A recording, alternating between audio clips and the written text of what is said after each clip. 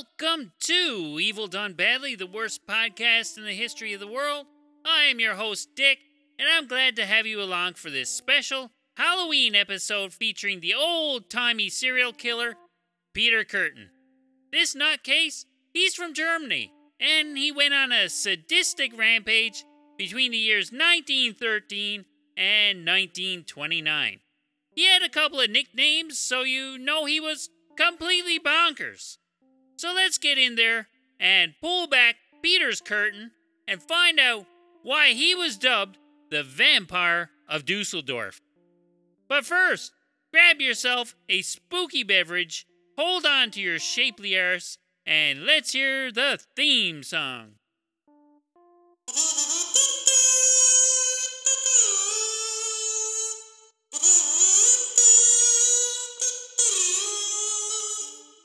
This special Halloween episode of Evil Done Badly is brought to you by the wide world of paranormal investigations and ridiculous thrifter groups on Facebook. They're oozing with popularity and are growing every week. The wide world of paranormal investigations group just passed 16,000 members. And ridiculous thrifter, well, they're right there behind them. Both are totally worth checking out. Now let's get back to the show. Peter Kürten was born in 1883 and was the oldest of 13 children. He lived in a one-bedroom shithole in Cologne, Germany. And his father was a drunken prick and beat the crap out of all of them.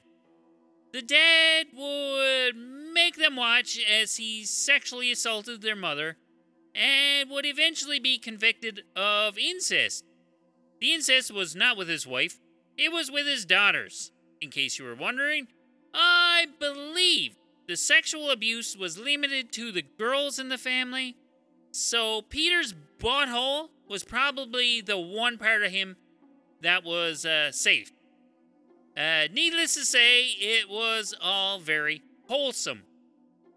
At 9, Peter here, he pushed a friend of his off a raft. And, it wasn't accidental because he's a little piece of shit. While his poor friend was flopping around trying to breathe, another friend, who wasn't a piece of shit, jumped in to save his life. And then Peter held them both under the water so they suffocated. He would go on to claim that it was all an accident, and he was never suspected of any wrongdoing. So he's already got away with 2 murders, and he's not even 10 yet. What a little cunt. And when he was 13, he decided to satisfy his teenage horniness by making sweet, sweet love to the animals at local farms.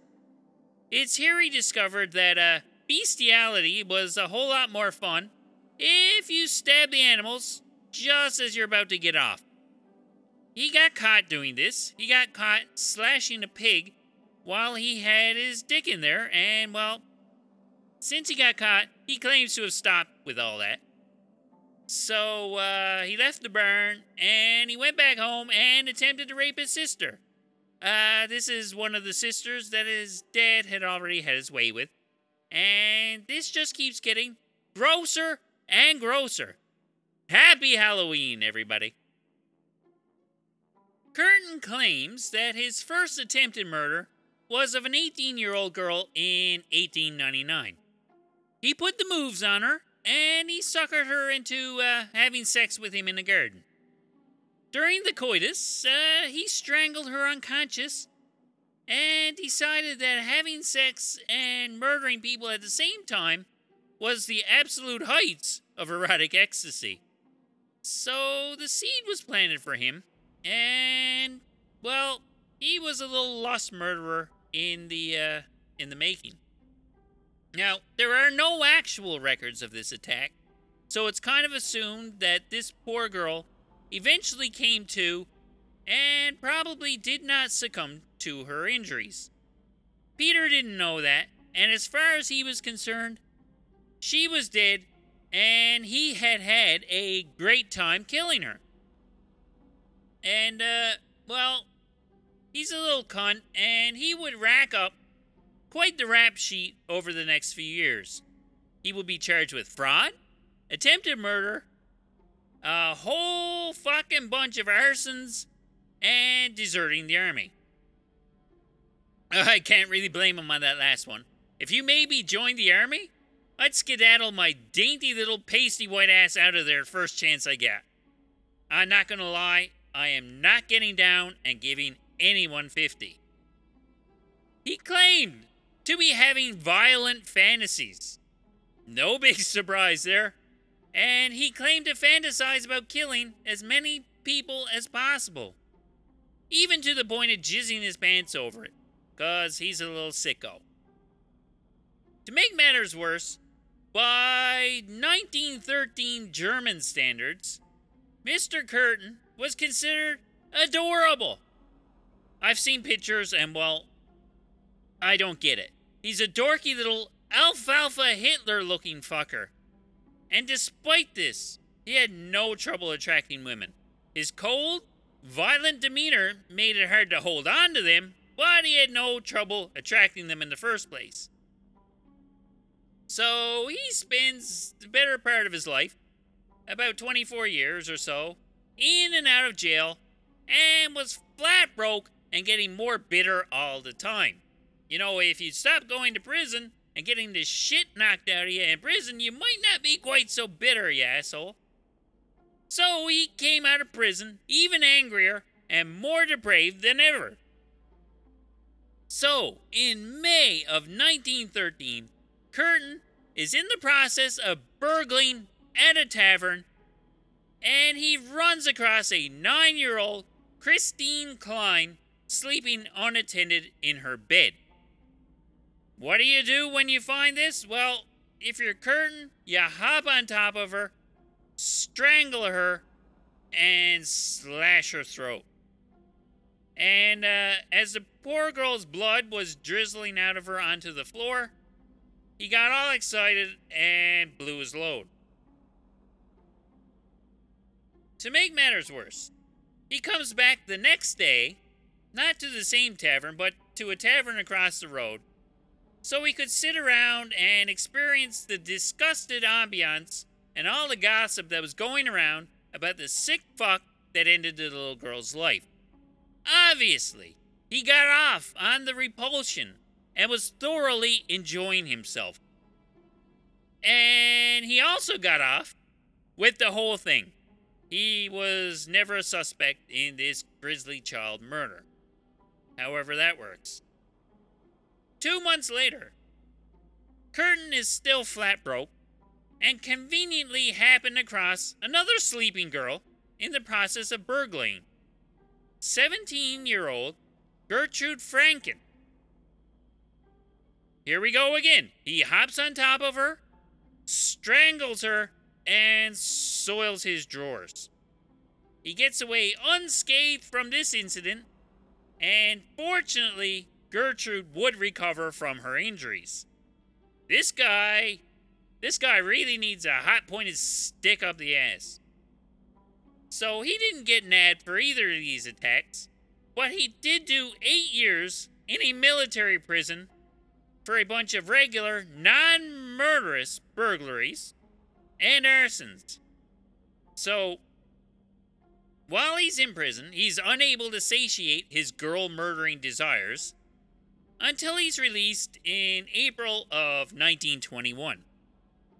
Kürten moves out of prison, moves in with his sister, and gets married to a former prostitute who had previously been convicted of shooting her fiancé to death.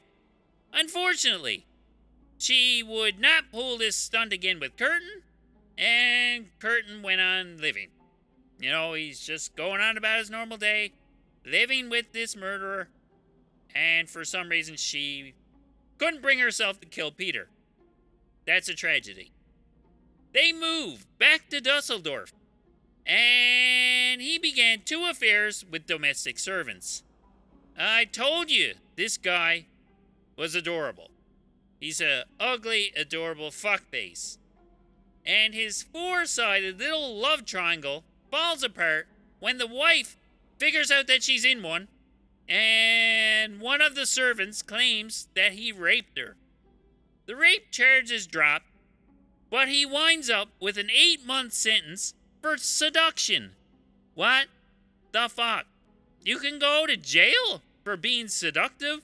I had no idea. Probably explains why I've never been in jail. I'm not sexy enough. I'm kind of insulted. Moving on. In February of 1929, Kürten kicks it into high gear. He trails a woman named Apollonia Kuhn and drags her behind a bush and stabs her 24 times with a pair of scissors. Somehow, she would survive the attack.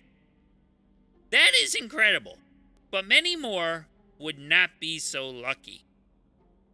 5 days later, he strangled 9-year-old Rosa Oliger and used a pair of scissors to stab her pretty much all over her body.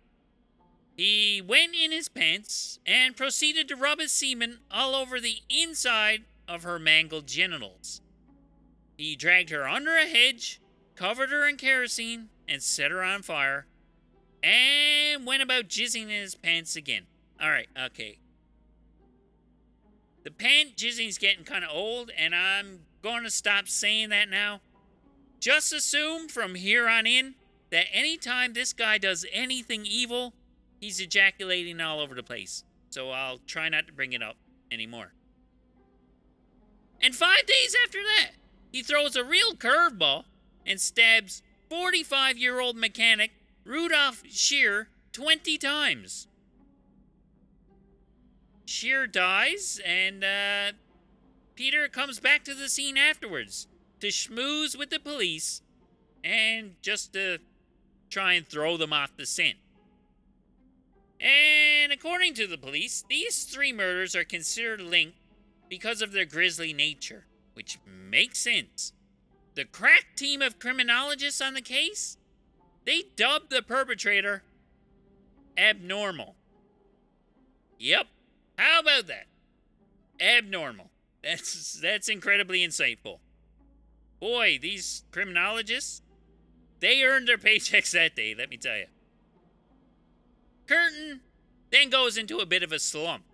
He claims to have strangled 4 more women over the next few months, but there are no confirmed murders connected with him from this time.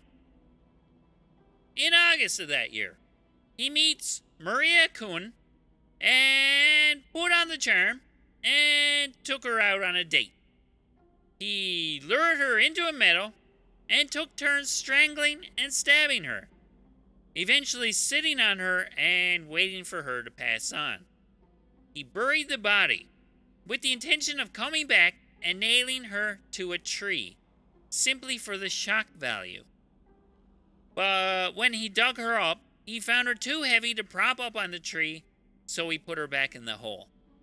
3 months later, he drew a map and sent it to the police. The police took it seriously enough to follow it, and indeed, it did lead to Maria's body. So there's no doubt about its authenticity. A few days later, he randomly stabbed 3 very different people, 2 women and a man, and all 3 survived. But 3 days later, foster sisters Louise Linton and Gertrude Hamacher would not be so lucky. They were ages 14 and 5 respectively, and he met them as they were walking home through the allotments. He sent Louise away, which was the older girl, to buy him cigarettes, with the promise of a monetary reward. With the older sister gone, he raised little Gertrude by her neck, choked her unconscious, slashed her throat, and discarded the body in a bean field. When Louise returned, she was strangled, stabbed, had her throat cut, and Kürten attempted to drink her blood through her wounds. As you can see, well, where the vampire stuff comes from. He kept the carnage coming and attempted 4 more stabbings and 1 more strangling, none of which turned out fatal. And none of this yielded any sensible clues that could lead to his capture, so he's still home free. But what do you do when you've gone 0 for 5 on your last 5 murder attempts? Well, you switch up the game plan. He retires his knife and digs out his trusty hammer. On the evening of September 30th, Kürten encounters 31-year-old Ida Reuter at Düsseldorf station. Now, he's still adorable, and he convinced her to accompany him to a cafe for a beverage. He kept the sweet talk flowing and persuaded her to go for a nice, secluded walk through the town garden in Munich. At this location, he repeatedly struck her around the head with the hammer, both before and after he had raped her.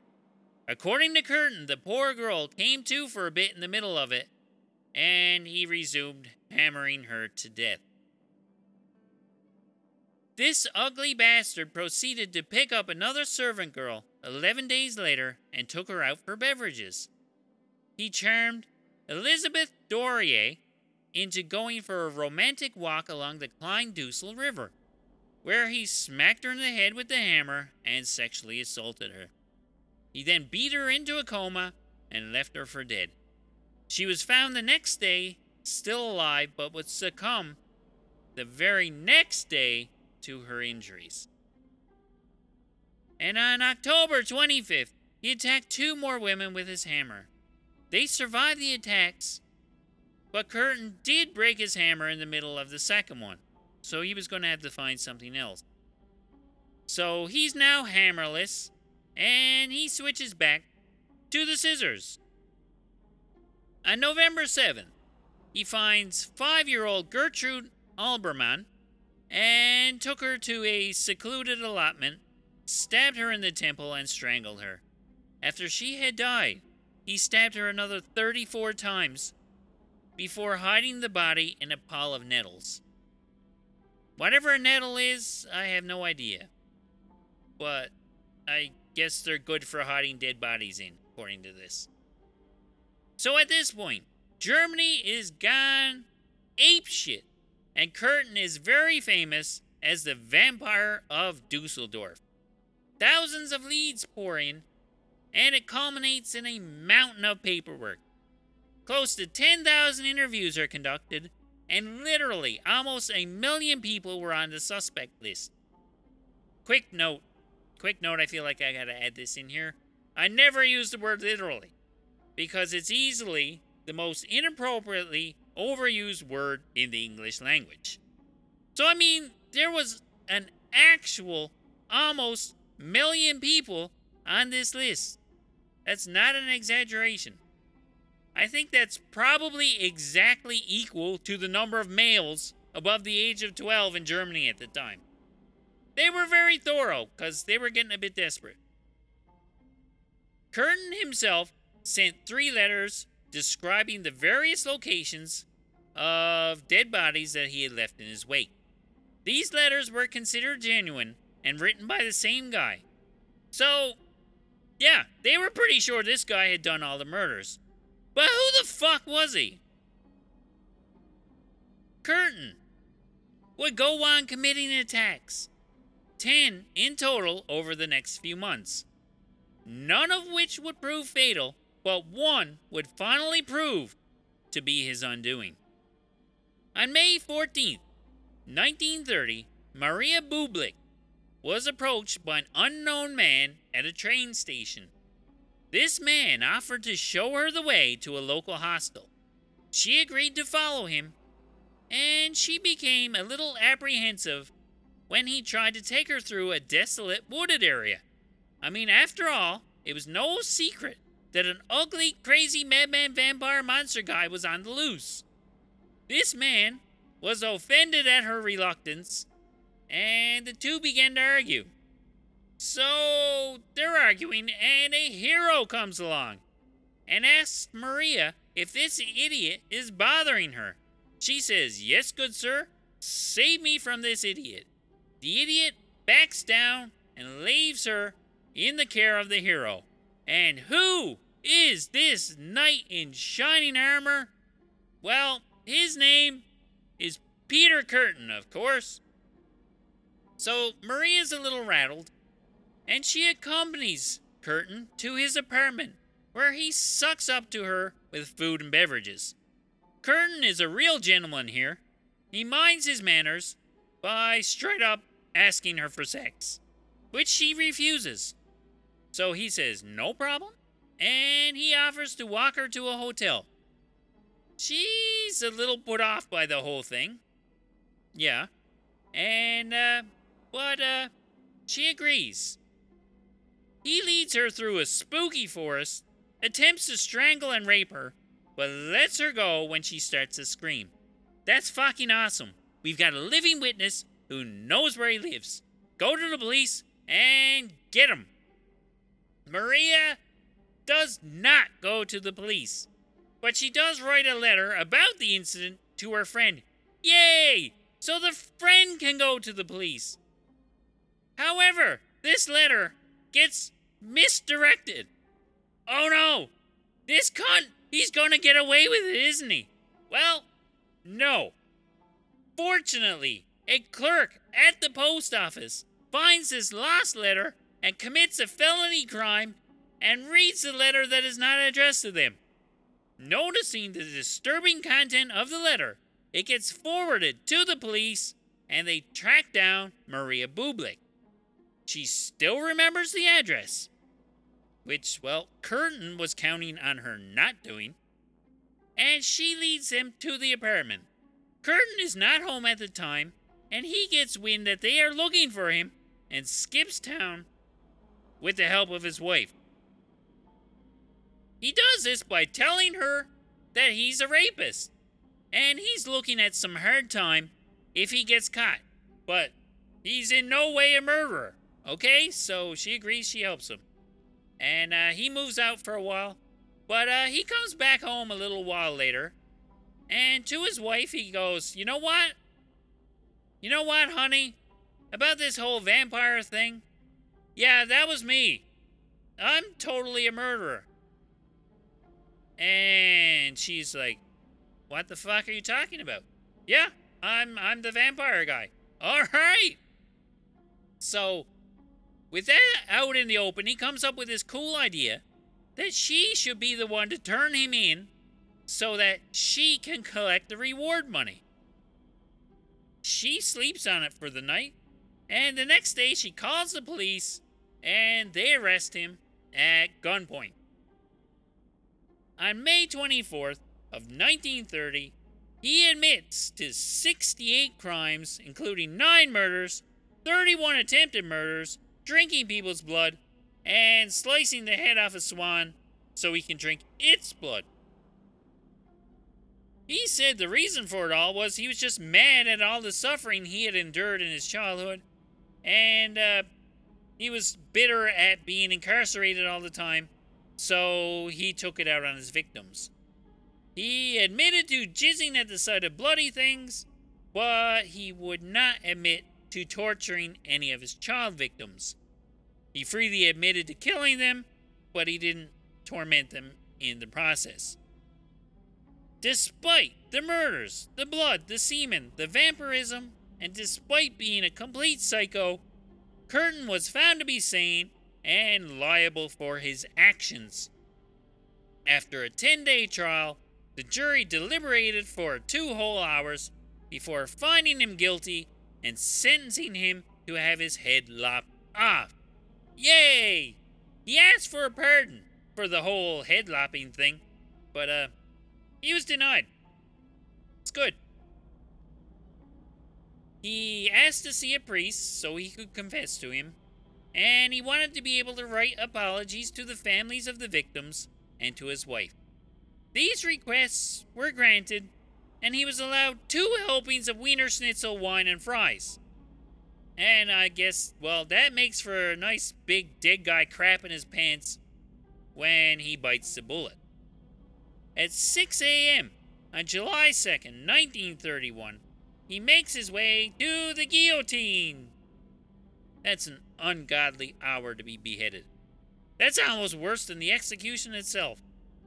So, he's standing there next to the guillotine, and everybody's all bleary-eyed, and this crowd's there to see him, and it's very early. And he turns to his shrink and says, quote, "Tell me, after my head is chopped off, will I still be able to hear, at least for a moment? So, the sound of my own blood gushing from the stump of my neck? That would be the pleasure to end all pleasures." Unquote. This guy plans on jizzing his drawers as he's having his noggin sliced off. He plans on being a sick fuck right to the very end. What a cunt. His head, after it was lopped off, was studied, and it was based on state-of-the-art 1931 medical technology that found out, well, his brain was more or less ordinary. But he was the first sexual sadist to have an educational deep dive done into his shenanigans. And if you're so inclined, you can throw the family in the station wagon and head off to Ripley's Believe It or Not in Wisconsin and see Kürten's actual bisected head. Wisconsin, you sure have a weird history. I'm sure we'll be coming back to Wisconsin sometime soon on this podcast. Another note is that I have no idea if his wife ever got the reward for turning this guy in. I sure hope so. She's been through enough. And that's it for Peter Kürten, the Vampire of Düsseldorf. And now for an update. Let's see what else is happening in the world of stabbing people with scissors these days. This update comes from Victor, Idaho. Luna Nicoya Faedra Serrano is a 48-year-old woman accused of kicking her ex-boyfriend off his bed, smacking him around, and stabbing him with scissors on 2 separate occasions. I gotta say, Luna is actually a pretty cool name, but apart from the cool name, she gets way less cooler the more you look into it. On September 17th, she allegedly went to Derek Hawk's house and stabbed him, which caused injuries to his side. Sounds about right. You get poked with scissors and sometimes you wind up with a hole in you. She faces a charge of aggravated battery in connection with, well, that incident. A couple of weeks later, on October 2nd, Luna here texts Derek with an ultimatum. Quote, "Let's fight to the death." Unquote. She shows up at his house wearing a headlamp and has her coat on backwards. And of course, she has her trusty pair of scissors with her. I'm not opening my front door if the other person on the other side is wearing a headlamp. That's fucking scary. And she goes all Beverly Hills Ninja on him and starts chasing him around with Benny Hill music playing. She knocked him out of his loft, chased him around the kitchen, and managed to poke holes in Derek's head, torso, and neck. Derek's new girlfriend is there at the time, and he moves fast. It's only like a week later. And she runs for cover once shit gets real, and she calls 911. At 11 p.m., the cops show up, and poor Derek is in his underpants, bleeding everywhere, and sitting on top of Luna, subduing her. So he's taken off to the hospital, and he tells them, well, hey, guess what happened to me? I woke up and somebody was stabbing me in the head with scissors. Now, he had just filed a restraining order against her that day. So she didn't like that and she wasted no time trying to kill him. Derek had broken up with Luna about a week before this incident, which makes the timing funny because 2 weeks earlier was the first time he was stabbed with scissors, and he's only been broken up with her a week. So he stayed romantically involved with her for a week after the first stabbing. Whatever, either way, she's in custody now and facing charges of attempted murder and aggravated battery, and 1 case of burglary for stealing the new girlfriend's phone. Her bond is set at $250,000, And I don't think she has any money because she was reportedly homeless after Derek booted her out. So she's fucked 5 ways from Friday. And there you have it. Another inept episode of the worst true crime podcast ever, Evil Done Badly, is in the books. If you would like to reach out and suggest future episode topics, we can be reached on Instagram at Evil Done Badly or by email at evildonebadly@gmail.com. So thanks for listening. My name is Dick, and I hope to see you next time. Thanks again. Bye-bye.